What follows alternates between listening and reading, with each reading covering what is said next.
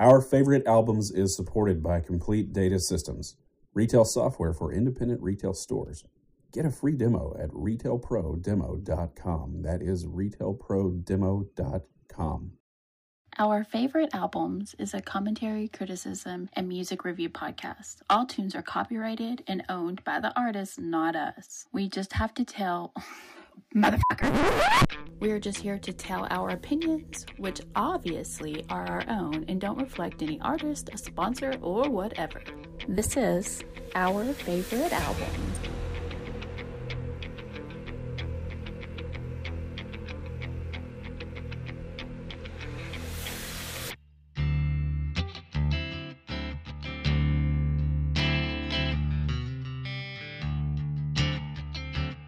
Hey, this is Michael with Our Favorite Albums. This is a continuation of the conversation from the previous episode where we were running down our top 5 songs of all time. Once we got halfway through, we each did 2 songs and then Jason did his 3rd song of all time. We realized that we were going to go way long. So we cut this in half. We join in progress from that conversation where we're running down my 3rd top song of all time. And then we'll get into our 1s and our number 2s. Thanks so much. We'll join in progress with Our Favorite Albums. Okay, number 3 for me is this is going to be the most ridiculous explanation ever. So I was going to try to keep this under 2 hours. We're at an hour and a half so far, so hopefully I get this done. And I have to say, before you say this, when you were talking about different songs that would be selected, this is absolutely... Like, I know we've talked about this song before, but I did not see it making the list. Really? Yeah. I knew the songs from this band were going to make the list, or at least one, but I didn't know it was going to be this one. So, oddly enough, I have 3 songs to go, and 2 of them are by the same band. And if you know me at all, then you're going to know that this is from Tool, because Tool is my favorite band of all time. Tool's album, Enema, is my favorite album of all time. Danny Carey, the drummer of Tool, is my favorite musician of all time, but there are 3 other people inside of Tool that are absolute masters. Maynard James Keenan, to me, is the most impressive vocalist that has ever been, and he is also a winemaker, which is crazy. And I don't even know how to describe his entire persona because he hates everything, but he's very deep. He's bald. He's very bold. He's worn a mohawk at times. He's worn a bra at times. A lot of makeup. He and Adam Jones met each other through Green Jello. Did you know that? I did not know that, yeah, but I do remember Green Jello. Little pig, let me. And how did the next part go? Not by the hair of my chin. I can't remember. That's right, he went high. I forgot about that. 3 Little Pigs by Green Jello, and then they got sued by That's a Jello. song. That's a song I've tried to forget. Thank you for bringing it back. And so they changed their name to Green Jelly. That's right. But Adam Jones was an art student, and he met Maynard James Keenan through that project, Green Jello / Jelly, and they put together my favorite band. Somehow Danny Carey came along. I think maybe they all lived in an apartment kind of close to each other.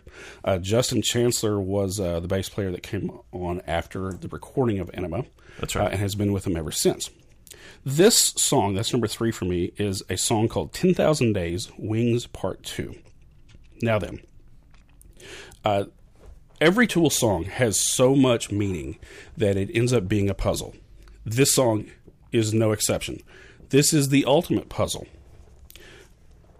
Maynard has talked about his mother, Judith Marie, who, when he was 11 years old, had an aneurysm, and half of her body was paralyzed, and she was an invalid.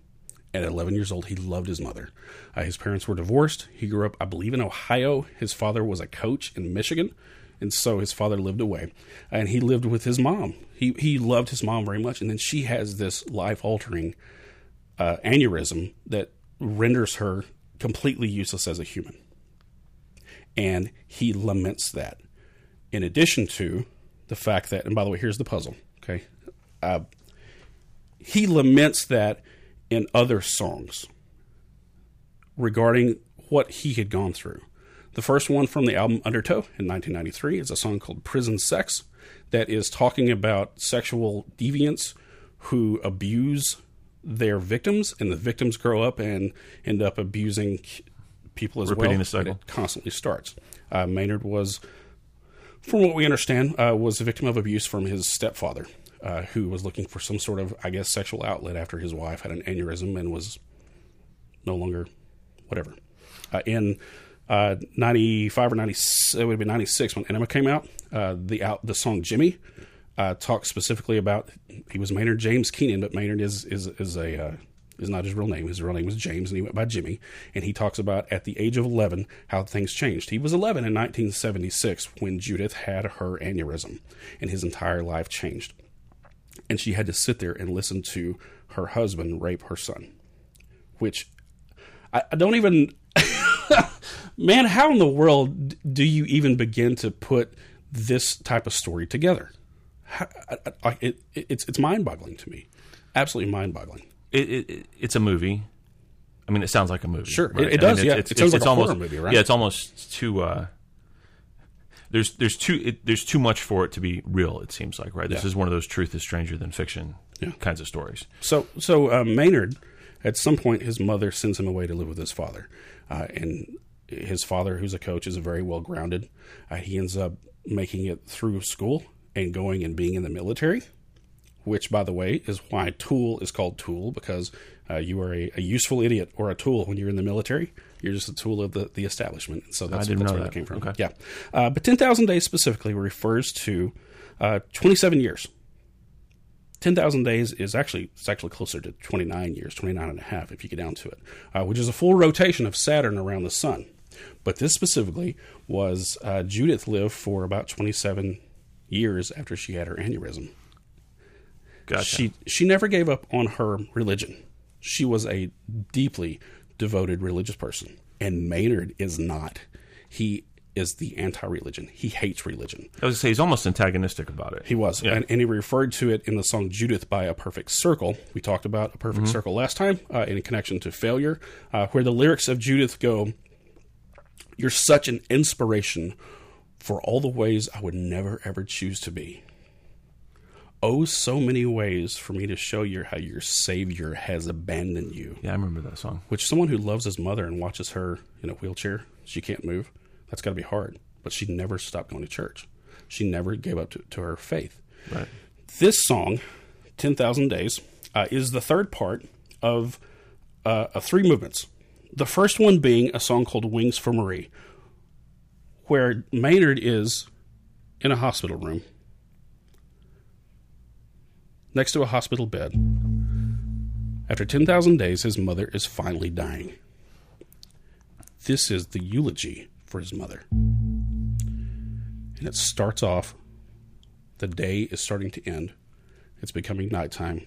No one's there. It's just him and his mother, who is finally dying after 27 years of being held captive in her body.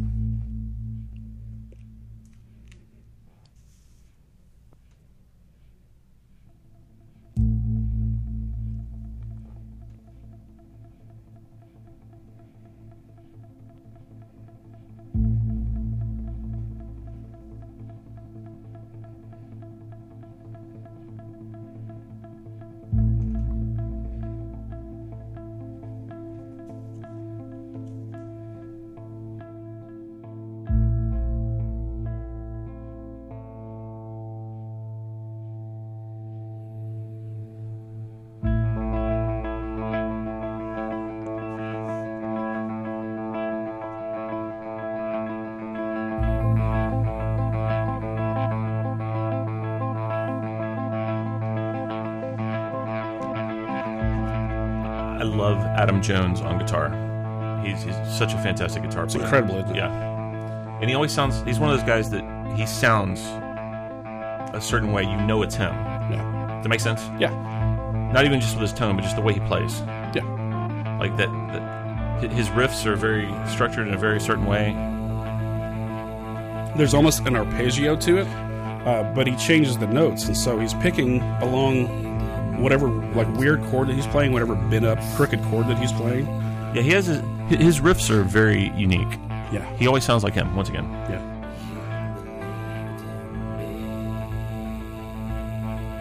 He's saying, you believed in me. He's whispering to his mother who's starting to die. Right.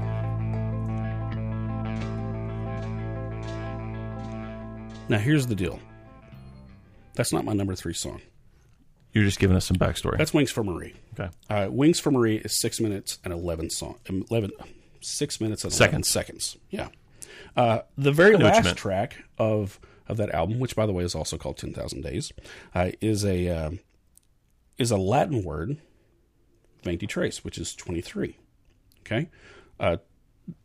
This song is only instrumental or sound. Okay. I'm going to fast forward just a little bit, just so you can kind of get an idea of what's going on with 23. Okay.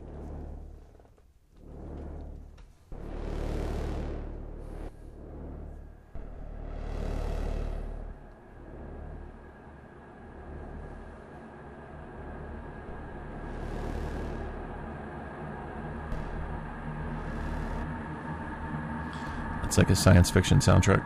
It is. It's like a movie or something. Yeah.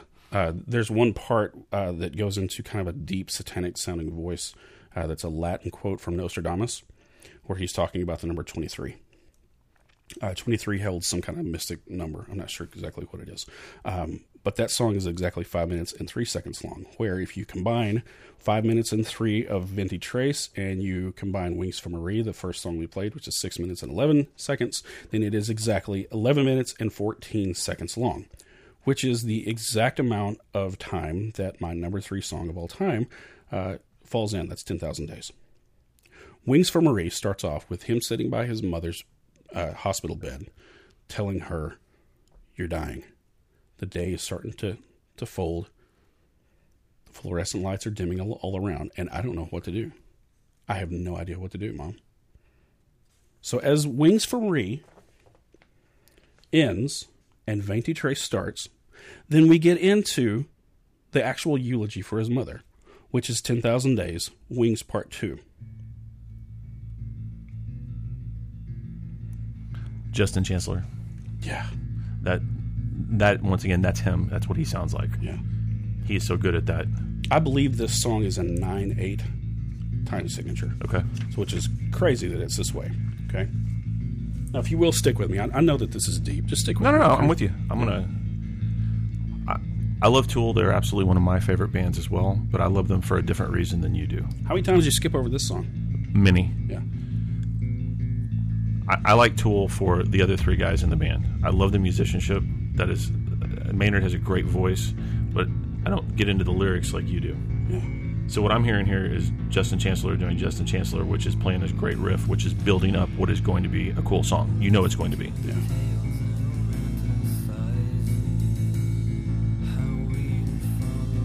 You hear the thunder? I do. This is in the middle of the night. The fluorescent lights are beaming down on his mother's body, and she is beginning the process of dying. She's taking her last breaths.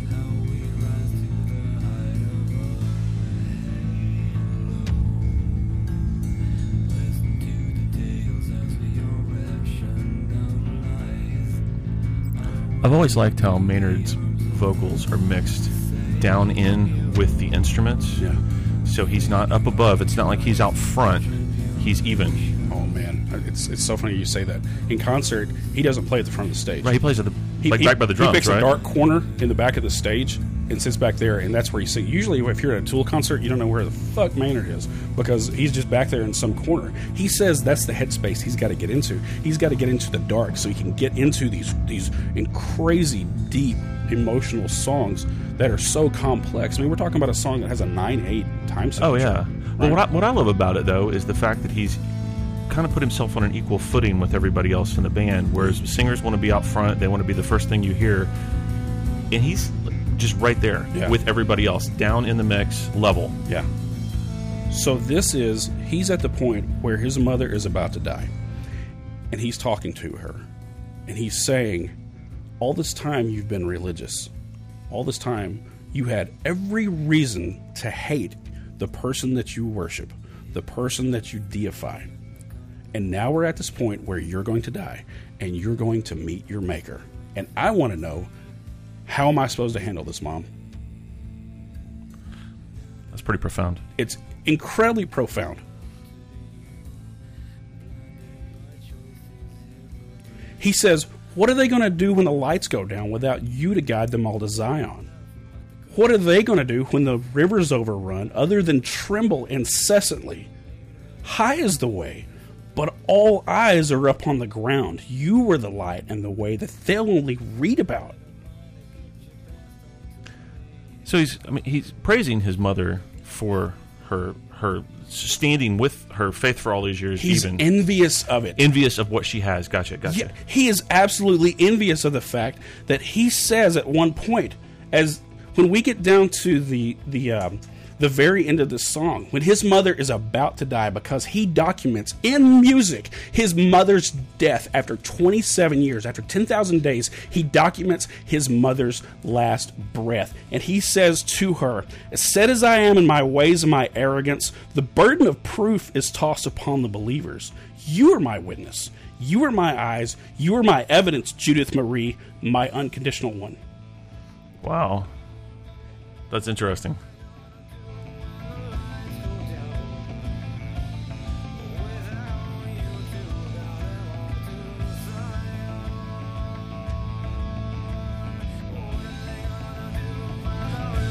This is basically the patented Tool build.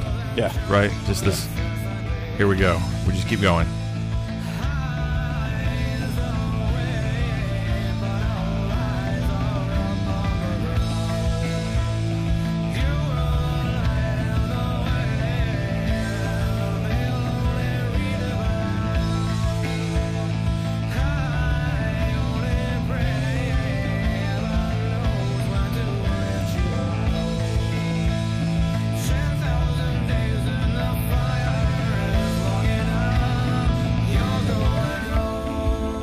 He tells you, you're going to heaven. You're going home, yeah. Yeah, I got that. You've been waiting this whole time to go to heaven, and now you're going to heaven.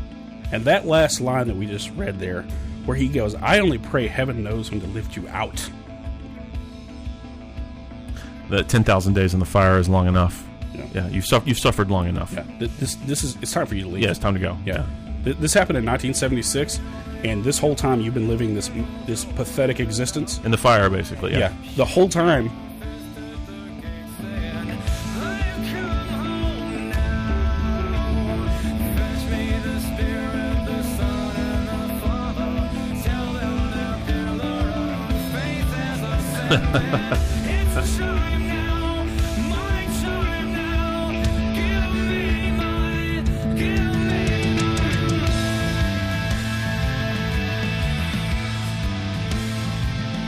I don't expect that to hit you as hard as it does me.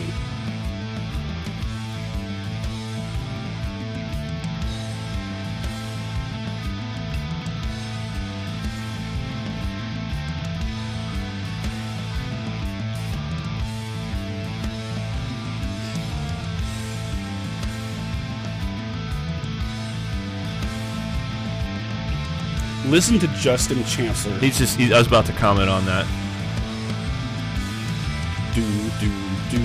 He is such a driving force in this band, and the addition of him when he came on really changed Tool's sound much for the better. And they were great beforehand, but listen to that air again. We're going to go right back to this. David Gilmour did it. Listen to the air that Adam Jones puts under. Adam Jones is a fantastic guitar player and probably an underrated lead player, really. Yeah. Listen to the bass change up here in just a second.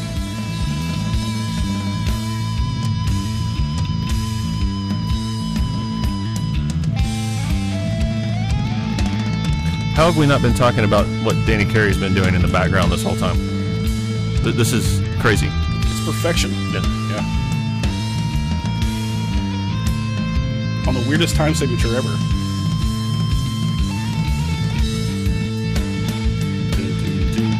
Yeah, here we go.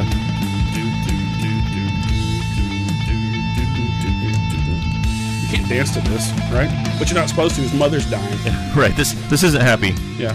And the whole time he's telling her, when you get to heaven, you tell them, bring me the maker. Make him face me. And then you tell him, give me my wings.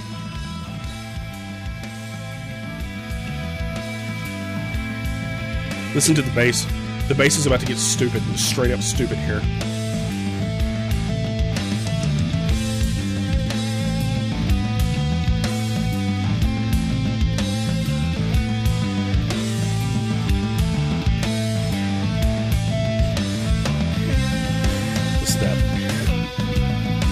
Nice.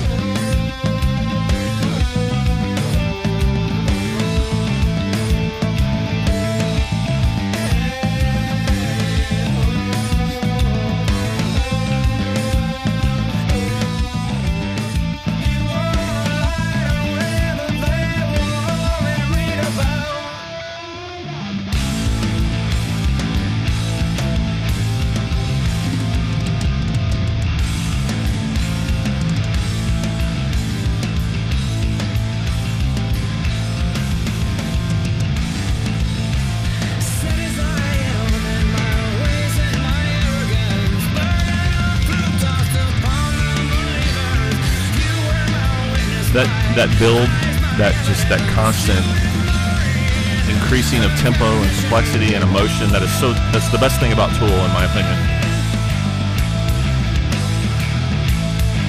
She's taking her last breath. Gotcha. The machines are running. They're thumping along with her heartbeat, making her body still work, and he's begging the machines to stop.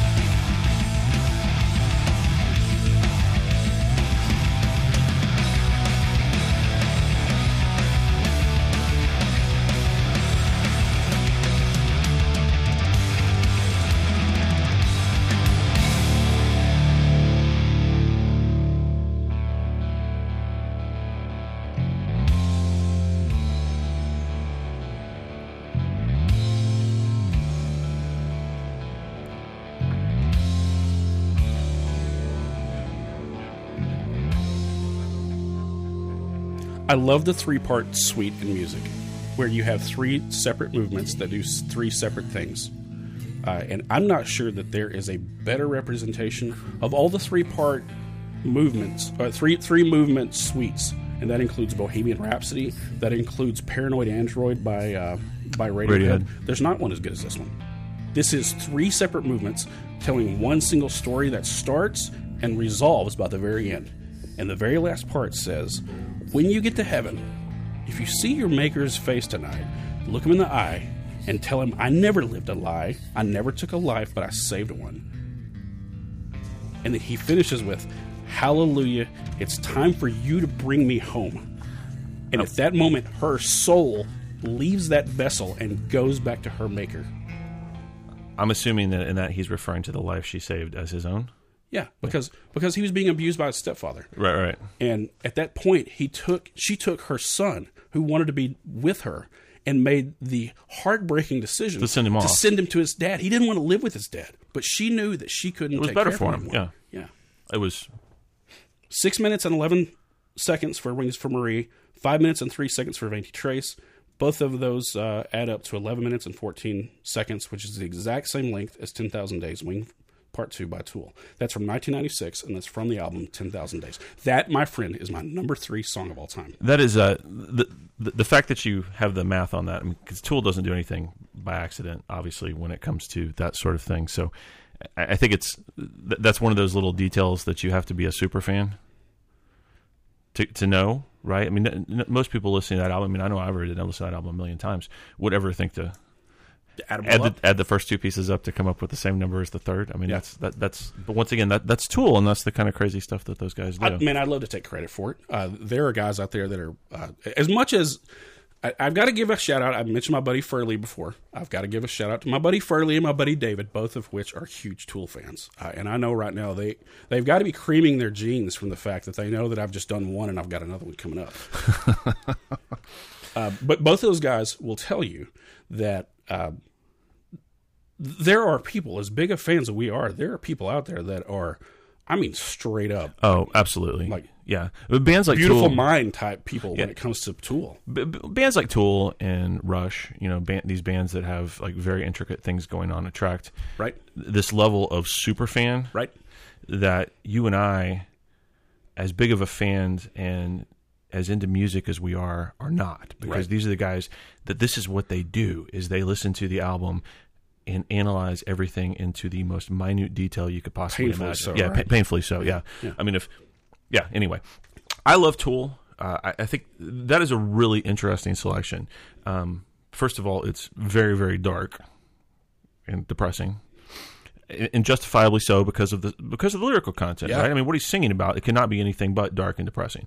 But We have talked about, but this song has been the culmination of him being raped as a child. oh yeah, I mean, this is And losing his mother to an aneurysm, who had to be an invalid for 27 years. Yeah, There's nothing heavier than that. It's a deep conversation without question. And he's mocking God. That's the thing that gets me, is he's even lamenting the fact that he doesn't have the faith. And Right. he's saying, I'm the arrogant one. I'm the one that doesn't even have the faith. That you're the one that had the strength. You had the courage. Yeah, you've been living in this terrible situation for all this time, and you never lost your way. Never gave up. Yeah. You never gave up. And even when you should have, in my opinion, you didn't give up. And therefore, when you get to heaven, you tell God, I didn't give up, and you better give me my wings. Give me my wings. It's time for me to get my I have wings. earned these. Yeah.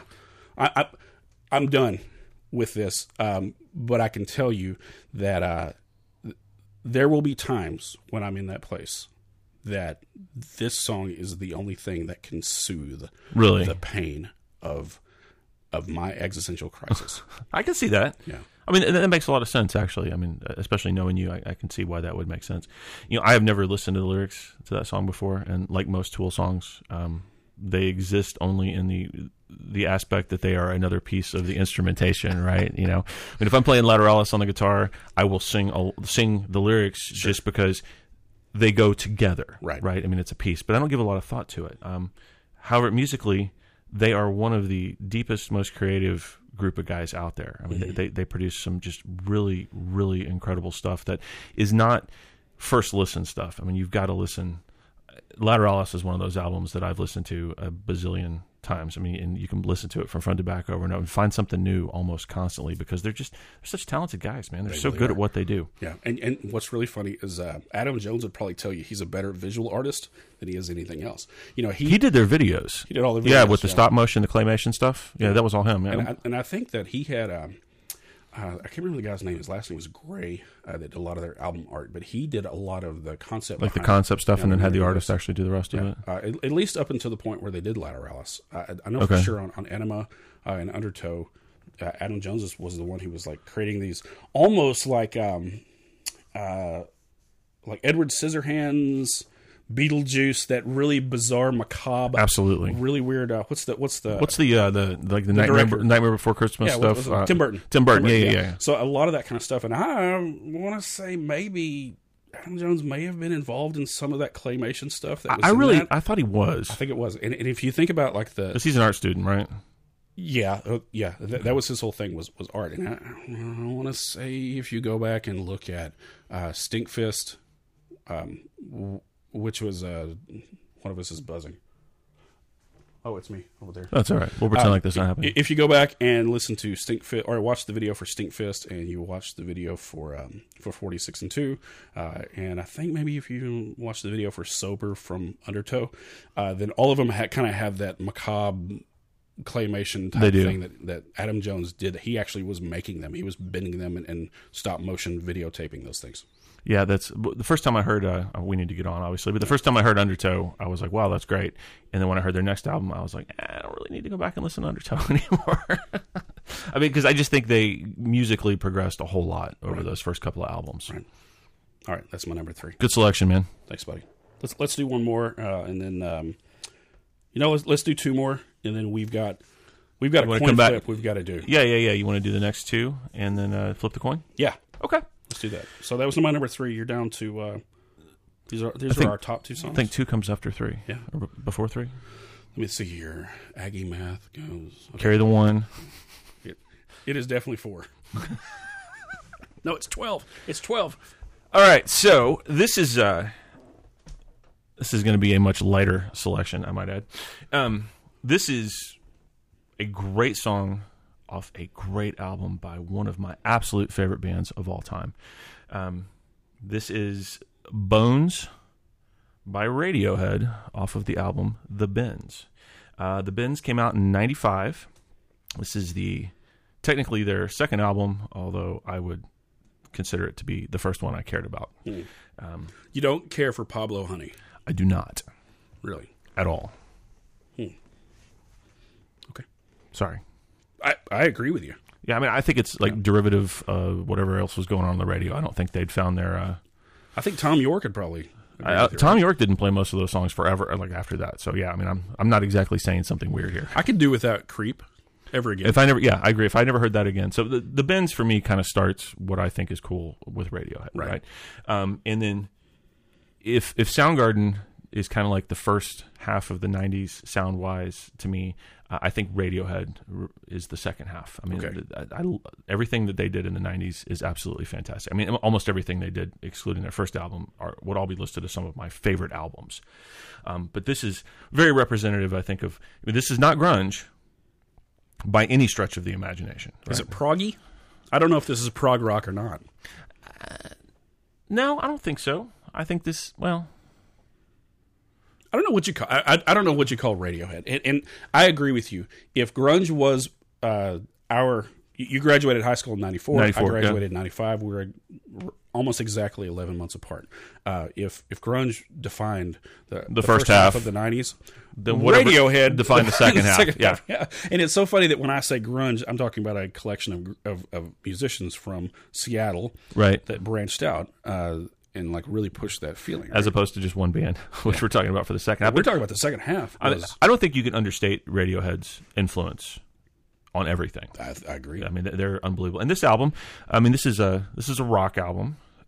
Obviously, they went on to do, they had a concept album, and then they kind of went into electronica, and then there's also these guys just go from here. Right. But this is probably the last, like, just straight rock album. Yeah, the last, like, 2 and 4 beat. Yeah, exactly. I mean, because once we get into OK Computer, then things change dramatically. Right. And then we go to Kid A, and then things really change dramatically. Yeah. Really, really change. It's a whole other ballgame. Yeah. But, here we still got, these are great, just a great album of really well-constructed songs. And even though it's just a rock album, you can really get the sense of where they're going to go. And, Johnny Greenwood's guitar playing never is or never was going to be the same as anybody else. I mean, he does his own thing. He's got his own sound.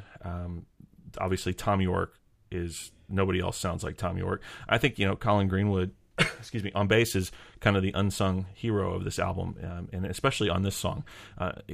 Just laying down a groove that is fantastic. You've got this multi-layered guitar sound, very thick. Yeah, go ahead and kick it off. Very thick, very luscious, but you've got the rhythm section is just holding down this groove that kind of drives the whole thing.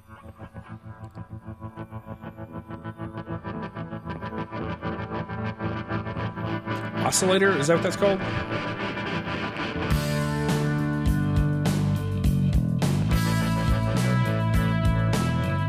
You can see where they're going to go with the grooves down the road.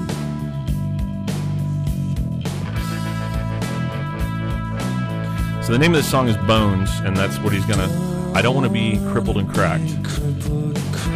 Just like with Time, we talked about getting older. Yeah. That theme has come back around here to us, right? Yeah, shoulders, wrists, knees, and back. I don't want to be ground to dust and ash and crawling on all fours.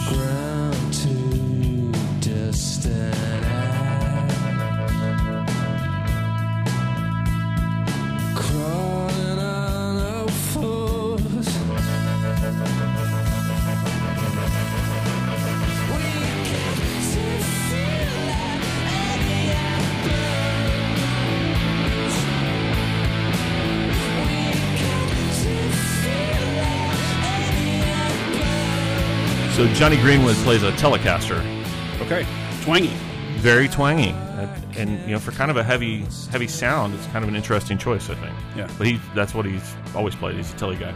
The play and sound that Radiohead does. By the way, in case you were wondering, I personally am listed in the top 1% of all listeners of Radiohead around the world. Did you know that? On Spotify? Yeah, on Spotify. No kidding. Yeah, I listen to more Radiohead on Spotify than 99% of the entire world. You know what? That actually doesn't surprise me. So yeah, I love Radiohead, man. I mean, can you hear this song and not conjure the late 90s in your brain? I mean, no. Can you not just feel it and see it? And no. I started college in 95. That's when this song came, or this album came out. Right? This was the soundtrack of me becoming a grown-up. Absolutely. Yeah. And Tom York's play in the space. Oh, it's amazing.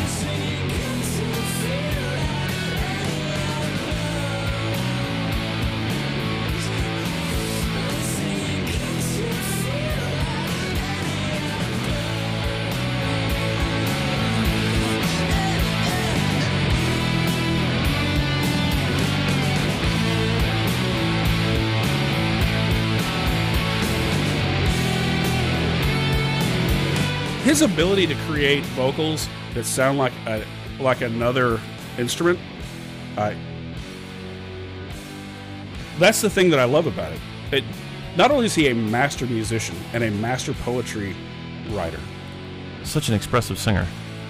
his ability to create vocals that sound like yet another instrument in the room is.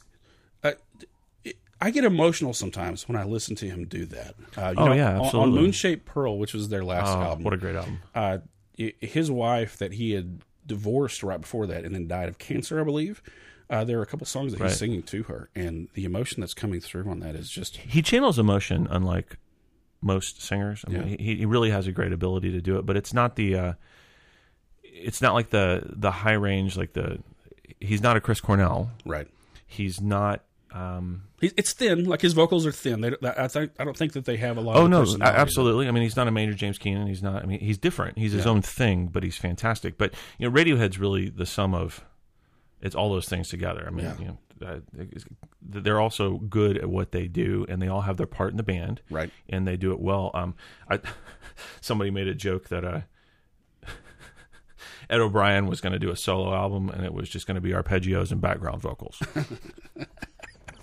That's funny. Well, because that's what he does in Radiohead, right? I mean, he plays the guitar parts in the back and makes sure Colin's got plenty of space to do his thing. Starting on Kid A, I felt so bad for him and Phil Selway as the drummer. Mm-hmm. I felt so bad for those guys because I know that they were in the band, but their roles had reduced to nothing. Well, but not really though, because like Johnny will go in and Johnny Greenwood guitar. He plays a lot of.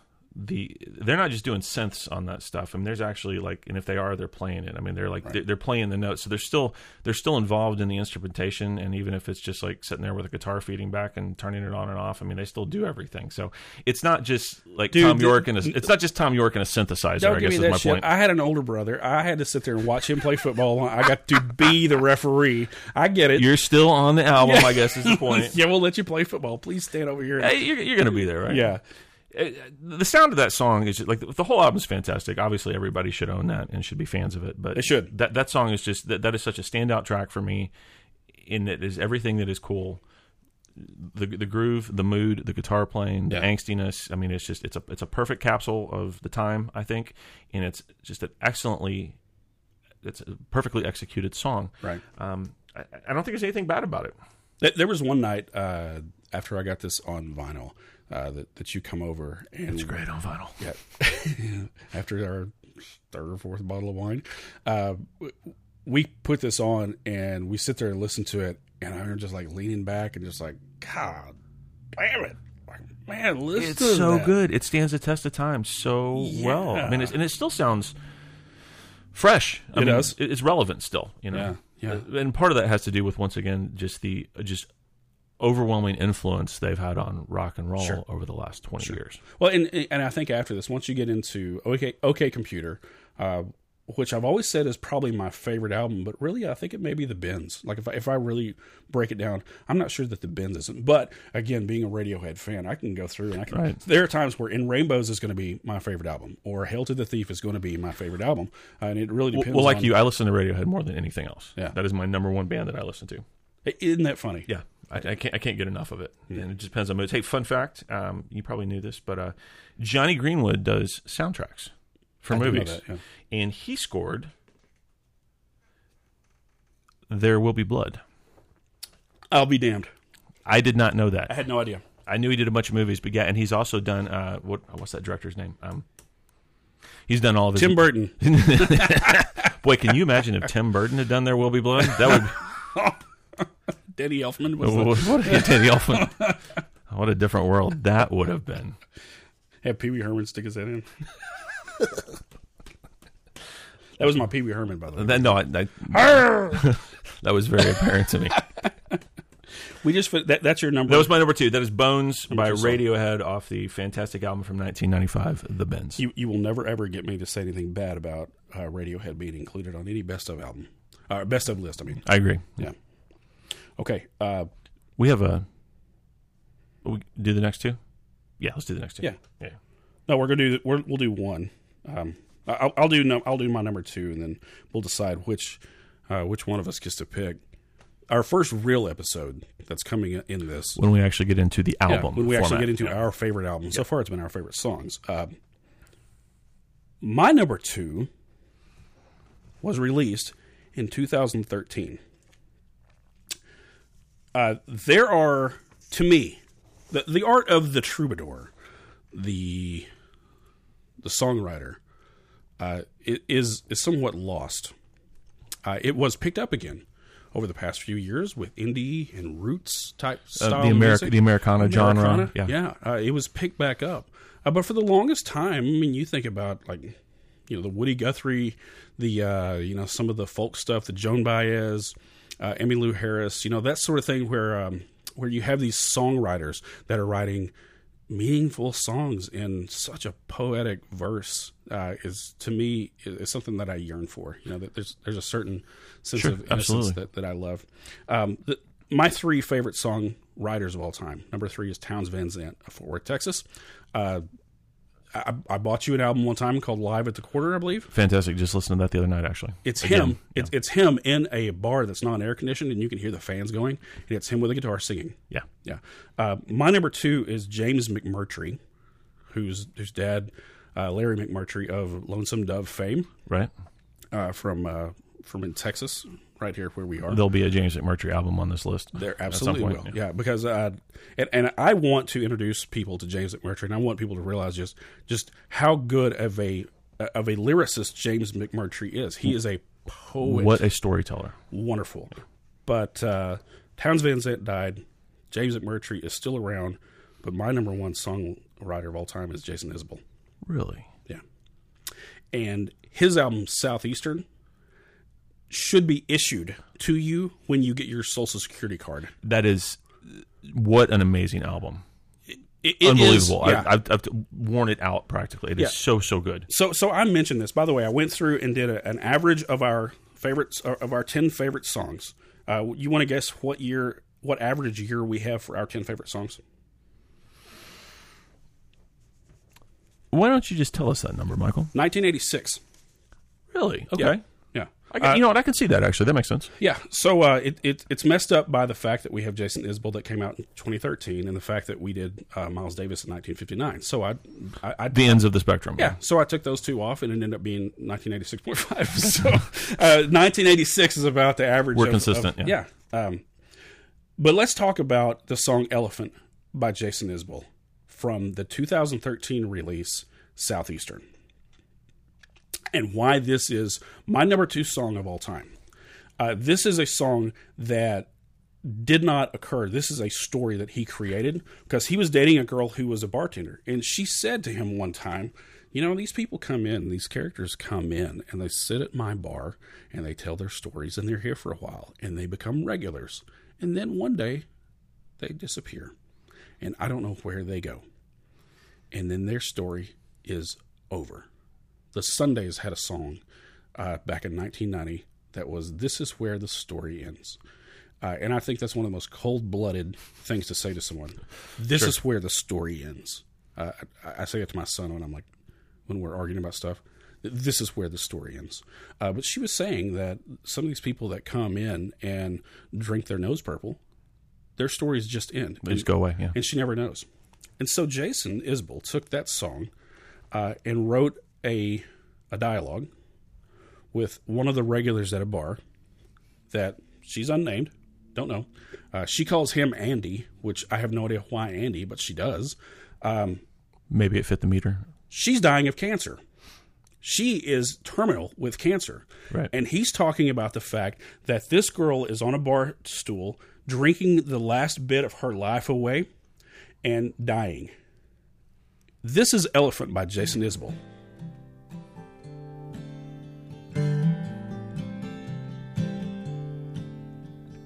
There's an F word in here, which is the best placed F word in any song I've ever heard. It's appropriate. It's appropriate. It's well done. Winked at me and drained her glass. Cross-legged on a bar stool like nobody sits anymore. His imagery as a storyteller is really, really fantastic. Yeah. almost unparalleled, really. To your point, And the entire album, Southeastern, is this good. So he's talking about he's taking this drunk girl home who's Right. dying. And this is what he says about her right here. Listen. If I'd fucked her before she got sick, I'd never hear the end of it. I'd never hear the end of that. I love that. Yeah, his friends would make fun of her. Yeah. Fun of him for going out with this ugly girl. But now that she's sick, they kind of, it's kind of expected because you're kind of giving her a pity fuck. Yeah, he'd never hear the end of it. I love it. Bitch about the weekend crowd and try to ignore the elephants.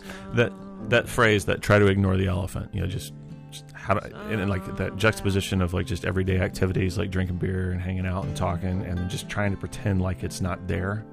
The demise is always there. That Sylvia Plath sort of way, where we're always on the way But you're just out. trying to ignore it, just trying to pretend like it's not there.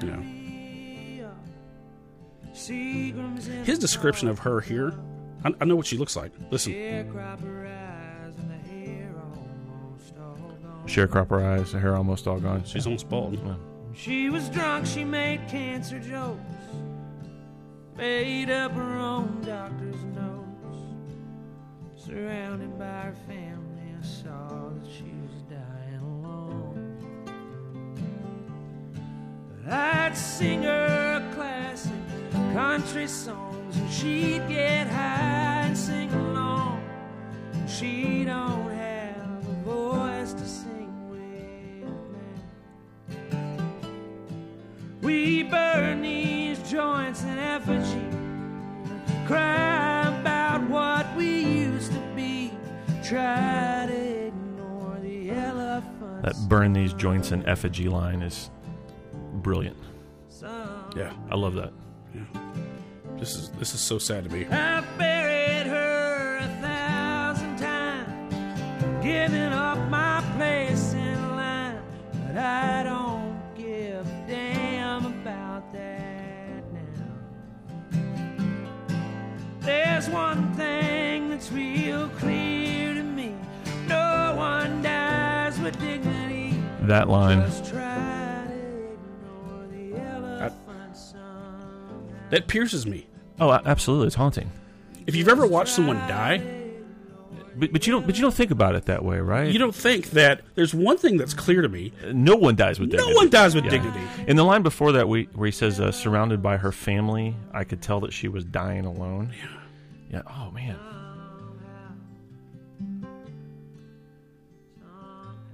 And let's talk first. I mean, the lyrics, and I know this is a songwriter, but talk for a second about that guitar. I mean, it's such a simple guitar part. I mean, he's just doing the same thing over and over. Got the capo on the fourth On fret, the I think. third or fourth, yeah. Yeah, and he's just doing the same thing over and over and over again. Yeah. But it's a perfectly crafted little acoustic tune. If I thought to Just a grab the little guitar- bit of lead in the background, just like riffing away occasionally. I think there's some piano back there. I There is. I think they put a But it's solo just piano. it's mood enhancing, right? Yeah. I mean, there's nothing that stands out in the song other than him and what he's singing about. Right. And as you and I know, listening to him and having seen him live, I mean, this guy is a hell of a guitar player. He is a virtuoso killer. guitar Oh, player. he's so good. And his Yeah. band is fantastic. They put on a live show that'll knock your socks off. Yeah. And like that guy can shred with the best of them.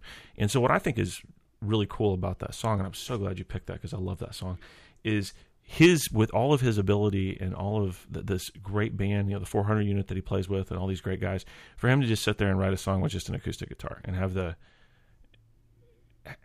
the restraint, maybe is the word, to not want to like bring the whole band in and put this big thing together, because the song stands better by itself, just like that, just Totally. simple, Yeah. just like the simple little story. Yeah, and I saw him in Thackerville, Ohio, Oklahoma, I think. In I can't remember the name Wasn't of it it. a casino? Yeah, it was a Yeah. casino up in Thackerville, which, by the way, I think is the worst music venue ever because it's flat and there's no rise to Right. the audience. And he played this kind of like a whole band, and like everybody's out there and just kind of it's still sad. There's still a lot of gravitas to it. Right. His wife Amanda, who by the way lived in Mineral Wells, Texas. I did not know. Yeah, I think she grew up. I think her formative years were in Lubbock, if I'm not mistaken. That I did know, but I didn't know she was from Middle Wells. She did spend some time down in Mineral Wells, but they were she was playing along, and she has a really incredible affectation she can put on a fiddle to really make it whine. And I was a little disappointed because I think this song should be held with reverence, to the point where it's not like a funeral dirge, but almost, Well, I think it's more powerful by itself without the backing instrumentation and the full band thing, Yeah, and he tells a story about this person who's dying, and he paints this tapestry. He weaves this absolutely gorgeous cascading waterfall of feeling and sound. And everything that's not there is as important as everything that is. Yeah. So, it adds to the mood. That's right. Yeah. And you know what makes him my favorite songwriter is it didn't happen. Right. So he wrote a song about something that didn't happen in a way that I sit there and sometimes I get emotional. Think about it.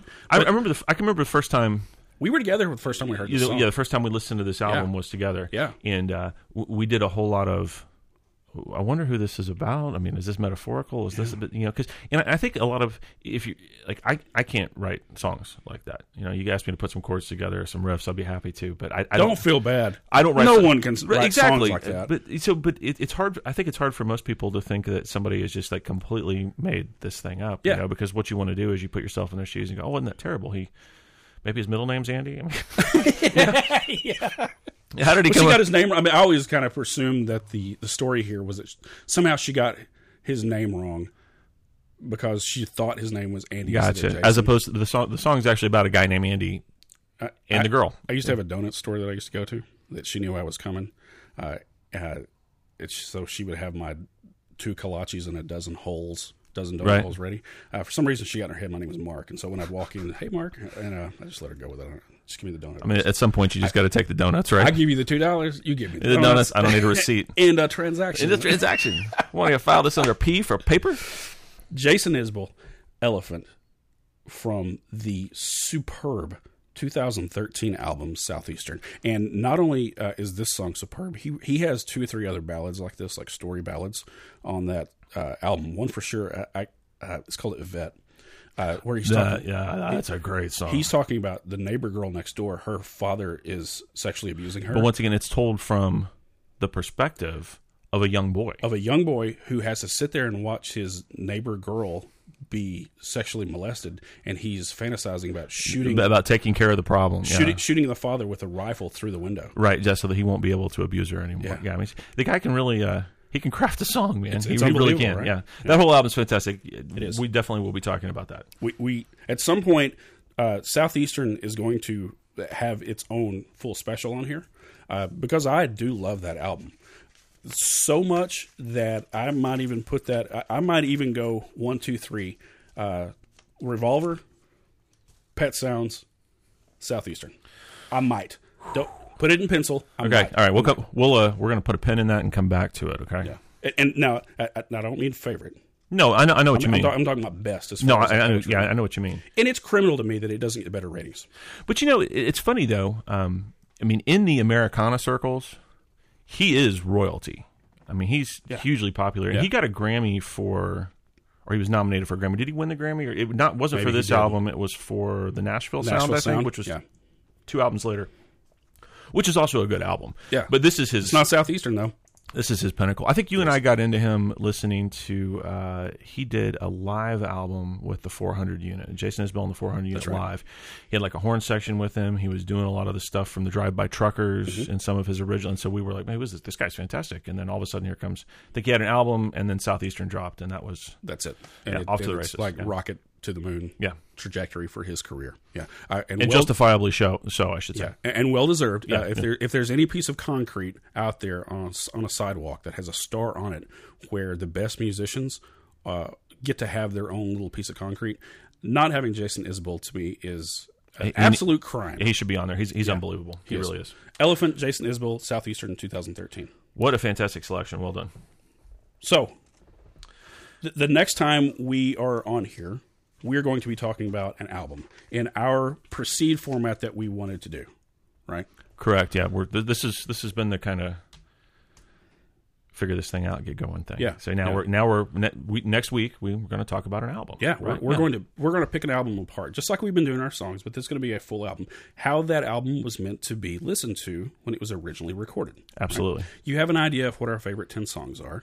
Now you're going to start hearing some of the albums that are our favorites, and that was the concept behind our favorite albums. Absolutely. In my hand, I own a commemorative coin from September 11th that was given by the by the fire department or the police department. I can't remember which one from New York, but it's a commemorative coin that I keep at my desk, and it's my Warwick coin. I sit here and toss it back and forth. On the front side, you see there's a red, white, and blue flag. Yes. On the back side, there looks like some sort of arrowhead or a spade. Yes. Okay, so which do you pick? That one or that one? I'll take the arrowhead. You're taking the backside. Okay. I will take the backside. I'm going to flip this coin, and whoever wins the coin flip is the one who gets to pick the album first, and then the week after that, the other person will get to take one, and we're just going to go We're just going to go straight rotation, yeah. We're going to go back and forth until we get tired of doing this or one of us dies. Okay. And I don't know which one. All right. You have more wood over there. Flip it for me. Make sure it lands on the wood.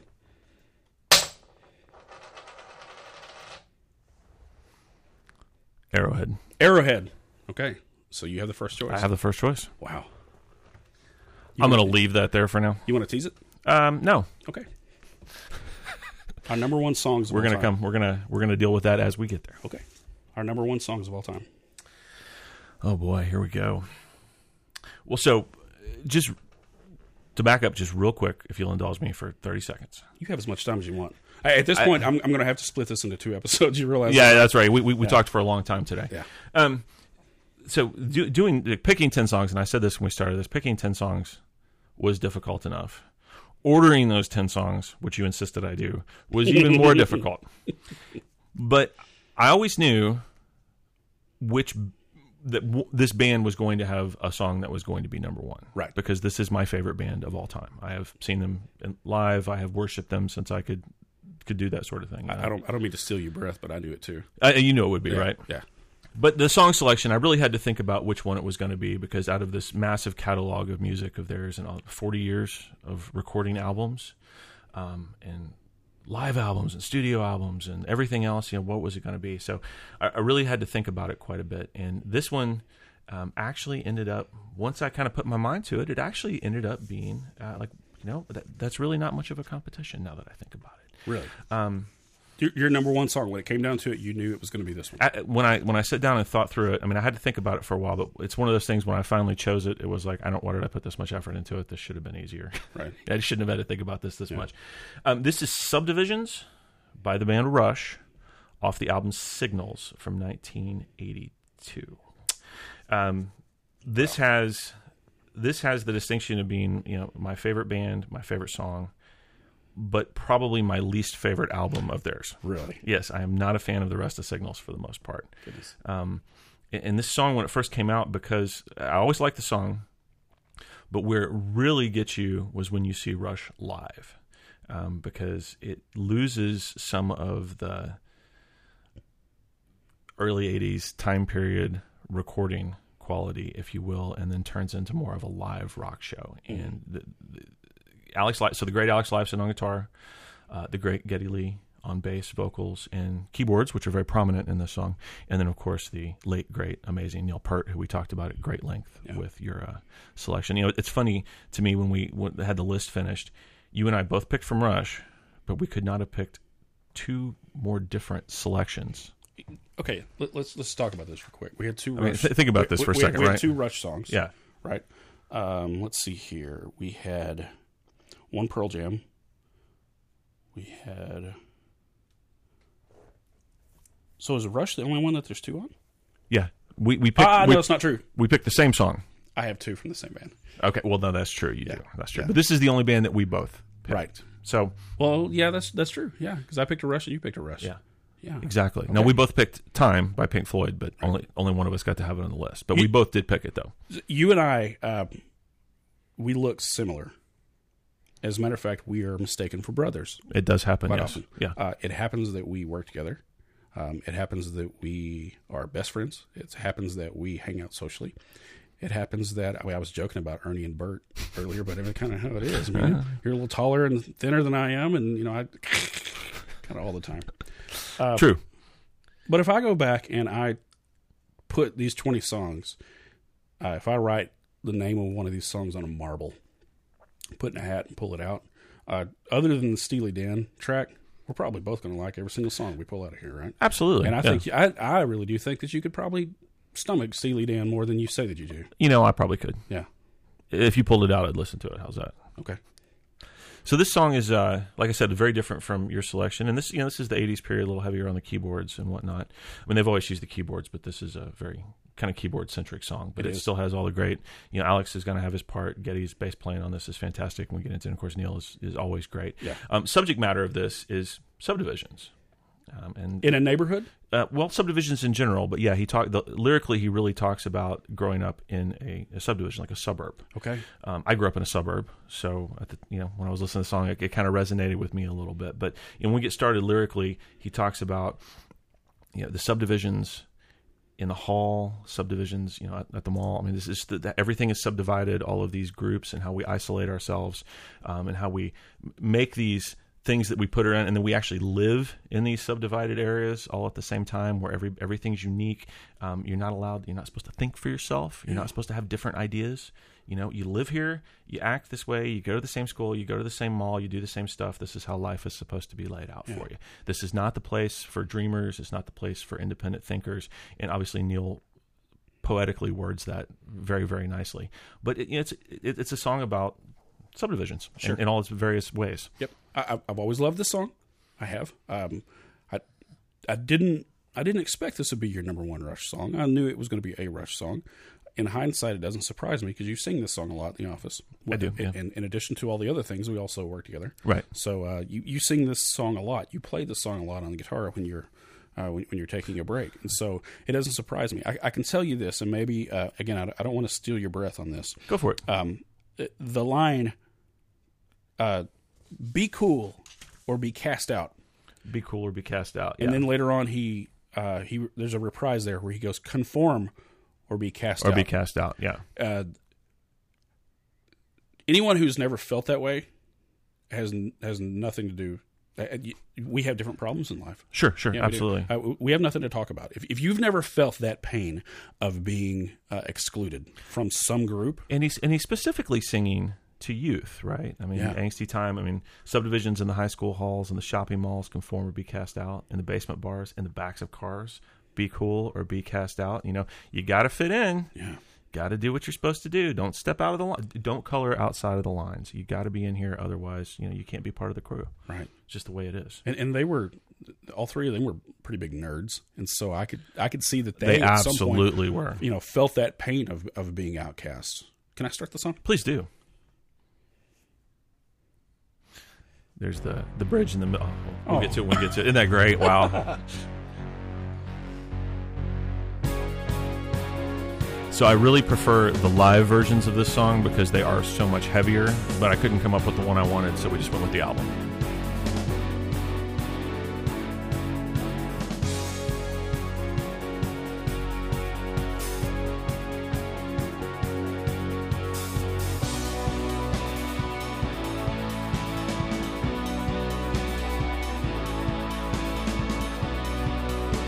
Neil is a monster, even on something like this. His pattern, like his shape pattern. Remember the old Spirograph toy in the 70s, where you take a pencil and you move it around the gears and it makes this crazy looking elliptical shape? That's what he does with drums. Yes, here we go. Sprawling on the edges of the city in geometric order. I was talking about spirographs, and it just so happens he's alluding to that. Yeah. What an amazing songwriter. The far unlit unknown.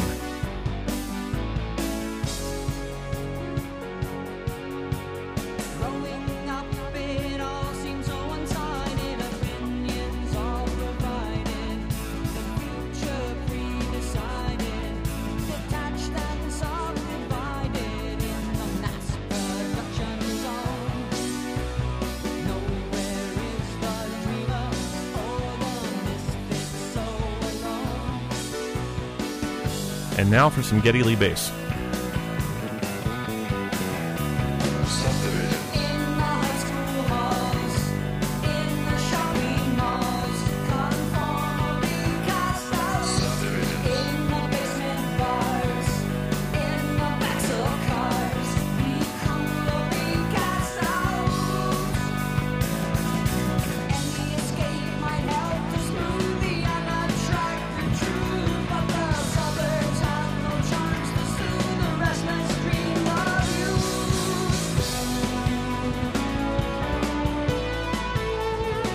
I love the play on meter, by the way. What makes William Shakespeare so great is the fact that he was writing an iambic pentameter, which was da da da da da da da da. Every other syllable goes up. The way this goes, what he just said. Any escape might help to soothe. Any escape might help to soothe the unattracted youth. But the suburbs have no charm to soothe the restless dreams of youth. Yeah. That is an iambic pentameter, my friend. We just took Rush and put it into a Shakespeare sonnet. Well, I mean, this is Neil, so it wouldn't surprise me, right? My English teachers from school are got to be loving that. I got Mr. Mattei. I got Marty Jacobson that I talked Man, about. you're dropping college. teachers like left and right. I was a teacher's pet.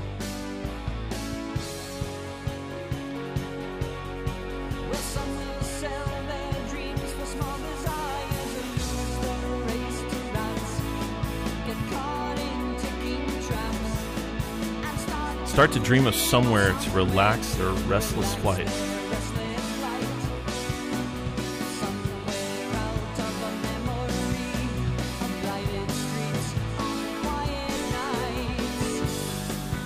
You know, there's a driving. Gosh, I don't know how to say this. It's like a desperation here. Oh, absolutely, there really is. They're calling back to the time when they were cast outs. You know, Absolutely. Not only Neil singing it, but is that Alex, by the way, that's going subdivisions? Who's that? On tape, but live, Geddy records and Alex pluses a pedal. So, Okay. But Alex who's doesn't life his voice. Yeah, that's Geddy singing. But who's going subdivisions? That's Geddy. That is Geddy saying it? Well, it is live. You know, I don't know who it is on the album. That's a good question. I don't know. It doesn't sound like Geddy It doesn't. because it doesn't go. Subdivisions. He didn't talk like that, right? No. He doesn't have the high pitched voice when he talks. I mean, it's Kind of, but Yeah. it's not squeaky. I'm always annoyed by people who go, you know, Rush would be awesome if not for the singer. Dude, Rush is awesome because of the. Listen to that guitar.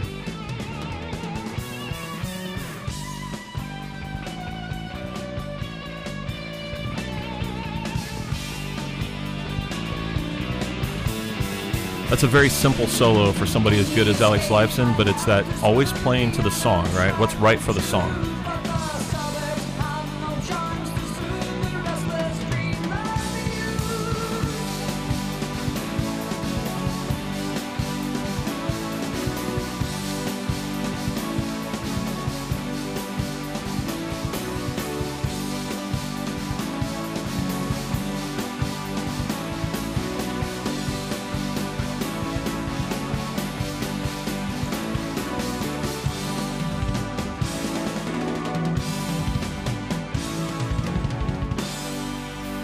Wow.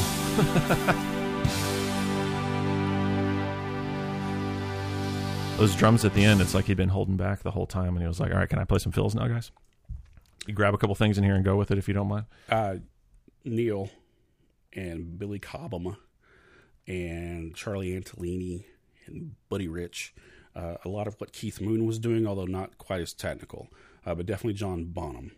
Bernard Purdy that I spoke about before, Right. Steve Gadd, either Jeff or Steve Porcaro, I can't remember which one it is.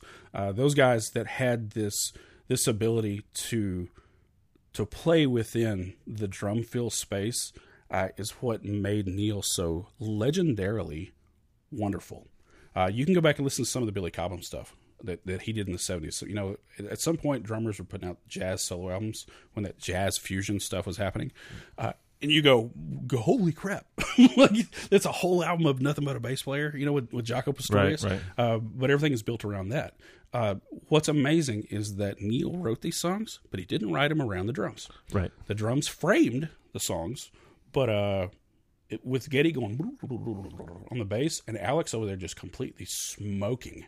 Yeah, so on that tone. The way they write is Neil sits in a room and writes poetry, and lyrics, and Alex and Geddy go in another room and just work on riffs until they come up with a song, Really? and then they get the song, and then they take the lyrics from Neil, and Geddy has to figure out which of the lyrics go in which song and how to put them all together. Is how I understand they write, Wow. or how they wrote anyway. But to your point, I mean, yes, you get the guy writing the lyrics, not writing them for the drums, Right. and then having to come in and put the drums around the music that the other guys have been working on, and That's right. it's a fascinating thing that they come up with this well crafted song. And once again, the guitar solo is appropriate, the bass riffs are appropriate, the drums are appropriate. These are guys that can just The keyboards, the synthesizers are appropriate. exactly everything is right for the song. And these are guys that, as we know from your selection, YYZ, are all capable of just going off and virtuosoing themselves for minutes and minutes and minutes at a time, and just showing what amazing musicians they are. Yeah. And this is an example of them showing a lot of restraint and producing a very well crafted song. That really is a very cool song. You want me to guess at what I thought your number one would be? Please. Oh, and I'm afraid this is going to hurt your feelings. It won't. Trees. Well, I mean, that's definitely up in the list near the Pantheon. It's in the Pantheon. How's that? It tells a story. It's a great story. Is it oaks and maples? Yeah. Okay. The oaks have overgrown the forest, and the maples are underneath and demand light. And so the maples demand that they get the same amount of light as the oaks, even though to do that, they got to cut the oaks down. Right. And, at the end, they're all kept equal by a hatchet, axe, and saw. Yeah. I thought for sure that'd be yours because it's so metaphorical. Sure. You tell me, is this not part two of that type of story? I mean, you're talking about, you're telling people who are outcasts, don't worry about being outcasts. And so there's almost like a moral of the story here, like a youthful moral that you're giving. I kind of take that a little bit differently. I think Neil is more talking about the fact that it's not good. Like, he's not saying stay here. He's talking about the fact that it's not a great place to be. I mean, you can't. Some people just aren't meant for this. Right. Oh, I'm not. Okay. In any way, I'm not trying to glorify subdivisions. I'm saying that what they're doing is they're preaching this socially moral. Yeah, everybody's got to fit here, and everybody's got to be just right. Like I said, don't color outside the lines. Yeah, and then almost telling these guys, that the ones who are suffering from this. Does he say the word suffering? I don't think so. The ones who are suffering through this, being shunned by society, by what's cool, almost telling them, It's the way it is. Yeah, you can be a rock star too. Oh yeah, I mean that's definitely what he's saying. And like I said, I grew up in the suburbs outside of Houston.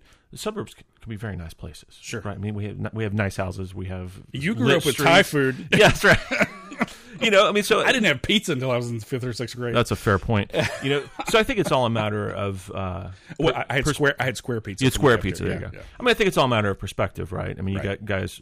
You could write songs about how miserable it is to grow up in a small town, or how terrible it is to live inside. Like Mercury does that. Yeah, absolutely. I mean, Mercury's half of his lyrical content from his first few albums is talking about like all the bad things about small towns. You know, that's what he's writing about, his perspective, or that's the perspective he's chosen to take. So, it's not that suburbs are necessarily bad, but for some people, with what Neil's talking about, like if you're a dreamer and you really want to fly your own way, that's maybe not the best spot for you.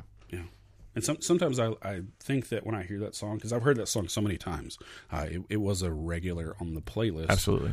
From Q102 in Dallas growing up. It's a rock radio staple. Yeah, and so when that song would come on, I would try to sing along to it, but I didn't get all the words. And looking at this, other than in the high school halls, in the shopping malls, I can sing along with that. The rest of it's complex. It is, yeah. Really. A lot of complexity here. There's structure, but for just listening to it on the radio, and that's probably why people have a hard time understanding Rush. They have a hard time understanding why this band is so great. There's probably some truth to that. This is not a sing-along. It's not band. Well, but it is though. Well, you sing along to it. I sing along with it, yeah. But I mean, just in the general overall arching, like the stuff that goes on the radio that everybody can wave their hands up in the air and sing along to. This is not that kind of song, and this is not that kind of band. Now they might have they definitely have some radio anthems, sure, without question. But we're just talking about what kind of band it is. In very much in that Rush style vein, right? But listen, this is our 10 favorite albums. You're not going to find Leonard Skinner on here. You're not going to find 10 favorite songs. Yeah. You're not going to find Leonard Skinner. Yeah, you're not. So, but gosh, that's a very deep song that I can't tell you how many times people have heard that on classic rock. that was probably came on after a Leonard Skinner song. You know, it went like Sweet Home Alabama, and then And Subdivisions. Yeah. Now, Subdivisions by Rush. Yeah. And then maybe Moody Blues, which don't even get me started. Don't even start. Yeah. Yeah, it's there's more to it than you would think. Yeah. And I love that about it. So, Wow. Okay. Well, hey, that was my number 2. That was my number 1. Sorry. That was my number one of all time. Are we down to the very last song? This is it, man. Okay. You have the floor. This is the final track. I'm going to do a quick run through. We had Summerland from King's X, Gretchen Goes to Nebraska from 1989. We had Time, Pink Floyd, Dark Side of the Moon from 1973, and you and I shared that as one of our favorite songs. Your next selection was So What by Miles Davis from Kind of Blue from 1959. I had Deacon Blues from Steely Dan on the Asia album in 1977. New Damage by Soundgarden from Bad Motorfinger in 1991 came next.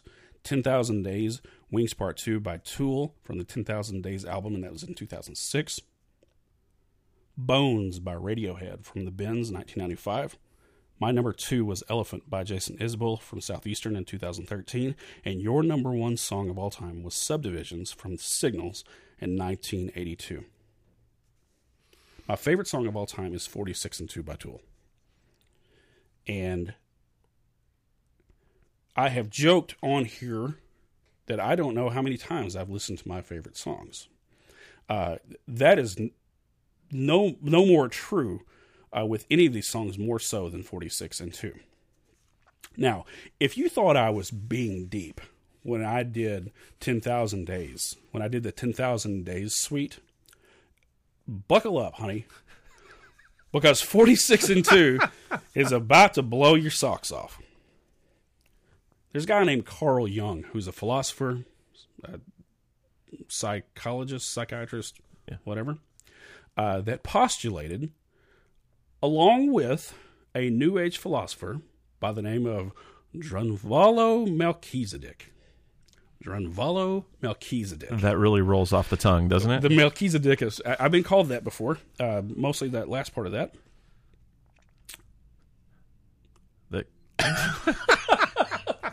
Obviously, there's no live audience.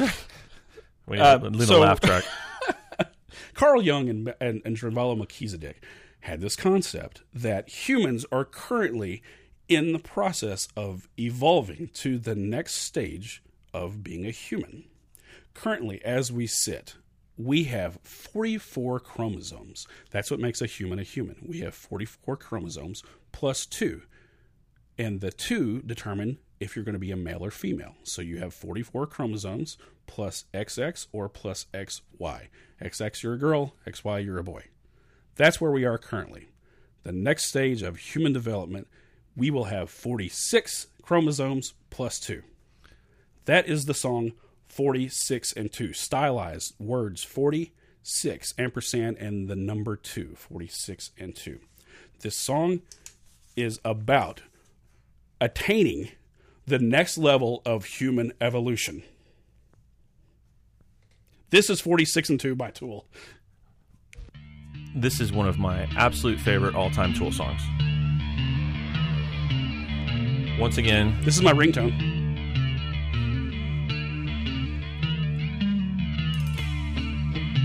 Is this Chancellor's first album with them? If I'm not mistaken, Chancellor came on tour after this, but this was the previous bass player, if I'm not mistaken. That really sounds like his playing, though. Yeah. Except that it's a little more simple and not quite as complicated. Sure. Yeah. Now I may be wrong. Maybe Chancellor was on this one. I thought he came in after the recording and went with tour and stayed with them. But it very well could have been. Maybe he was on this one and not on Undertow. Gotcha. He definitely wasn't on Undertow. They had a different bass player for that. You know what? I have it listed as he's on this on my notes, so maybe he was. I think he is, but I could be wrong. I mean, it sounds like him, right? It definitely does.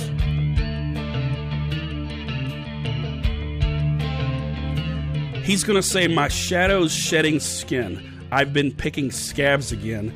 I'm down digging through my old muscles for a clue. He is literally describing shedding skin like a snake. Right, changing. To go from one level of human to the next. Yeah, he's peeling out. Yeah. Coming out of himself. Now, the evolutionary process takes hundreds, thousands, millennia. It takes a long time to move from one to the next. He is willing himself to the next phase in evolution. That's a crazy concept. It is. Right? But Carl Jung and Drunvalo Melchizedek said that you could do this simply by being more in touch with this other astral plane. And this was the theme of your Deacon Blues earlier, the ability to just change yourself through will alone, if you will. That's right. Yeah. That's right. Which is weird. You know, that's kind of a weird thing for me to really like grab onto. You definitely gravitated to it, though. Yeah, but it's a high level concept that changing. You know, he's talking about his shadow, but that in Deacon Blues he was also talking about. That's correct. Shadow. Yeah. His shadow is shedding skin. That's interesting.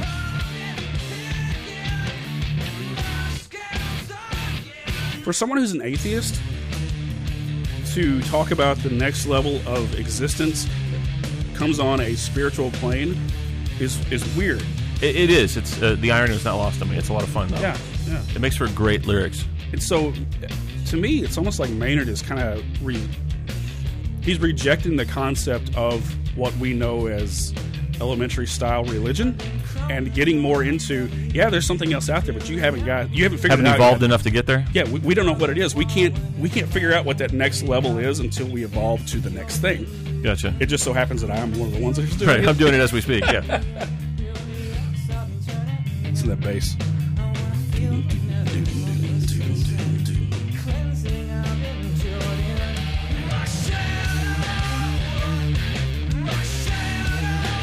It's one of the things that Tool does musically that I love so much is when they take an idea and just run with it, but continue to grow it and change it and just build upon it over and over and over again. Here's my credo for life. I choose to live and to grow, take and give and to move, learn and love and to cry, kill and die and to be paranoid and to lie, hate and fear and to do what it takes to move through. Yeah. I choose to live and to lie, kill and give and to die, learn and love and do what it takes to step through.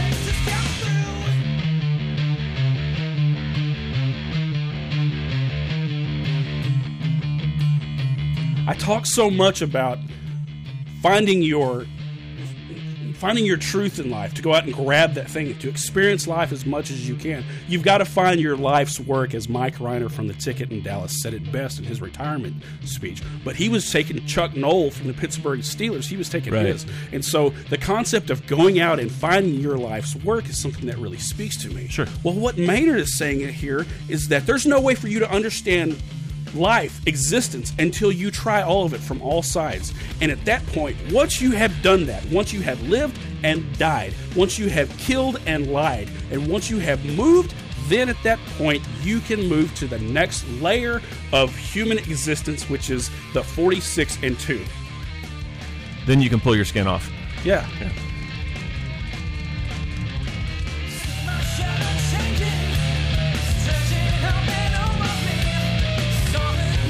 Adam Jones's guitar part here is amazing.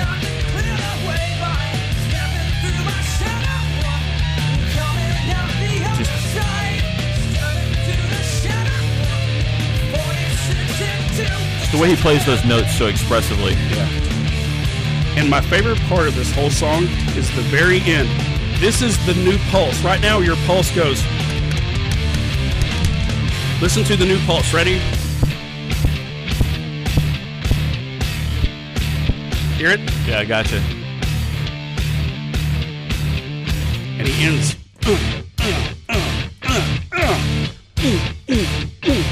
And then again. And we're ended here. Out. I love that song. That is such and I never listened to the lyrics like that before, obviously, but musically, just the way it builds and builds and builds and builds and builds and builds and builds to this huge crescendo at the end, just with that angsty, just that power. But it started off so gentle. Yeah, he's And just moves whispering. all the through it. He even says, "Join in." Yeah, the lyrics at the beginning are you almost can't hear them. Yeah. So Well, he whispers. He really does whisper. You know, he's taken the whole like burying himself in the mix to like a whole nother level there, right? Like he's actually below everybody. I mean, you really got to listen for him. But as he grows, they grow. The song just gets more tense. There's more emotion as his lyrics get more emotional, and like they all just grow to this thing together. This new being, this new existence. And like the song just progresses along with what he's doing, and it's a work of art, really. The video for this creates a hideous being. It's grotesque looking. You know, it's very Adam Jones, and again with that Tim Burton style. You know, the very macabre, very creepy looking thing. And so the next plane of existence has this thing to us looks awful. It looks sickening, scary. Yeah, but that's because we're below it. Right. We're below it, and we're looking up at it. It has evolved past us. And so this new thing is this new creature that has whatever characteristics that we can't possibly comprehend. Very interesting. Yeah. I like it. This has been fun. This has been fun. Yeah. We've got a long road ahead of us as we start documenting the albums in depth. We appreciate you so much for sticking with us. I know that this has been a little bit of a journey through a bunch of songs that don't really match together, right? It's an interesting playlist, isn't it? Yeah. I mean, especially if you just scramble it and listen to it while you're just at your desk or driving around or whatever, and you go from Tool to Deacon Blues. I mean, very few people would have those two songs on their playlist. Talking Heads. I mean, there's a lot of weird stuff. There's a lot of, especially, if you take them out of context, and if you just were to hand somebody this playlist, or let's make an old reference, let's say you made somebody a mixtape with these songs on it, and somebody said, like, okay, this is me, here's my music, check it out. Like, what the hell is this crap? This is insane. Who put this list together? But again, it's what we like. Yeah. You know, so these are our favorite songs. Favorite songs. Absolutely. This has been a rundown of our top 10 favorite songs so that you, the listener, can understand some of the taste that we have. When we come back, when we are here next time, we will be taking a full album from cover, from the edge straight to the center, and we'll be talking about that album in great detail, very much like we've done here with these individual songs. Thank you so much for being here. I am Michael, that's Jason, and we appreciate you stopping by our favorite albums. Thanks for hanging with us.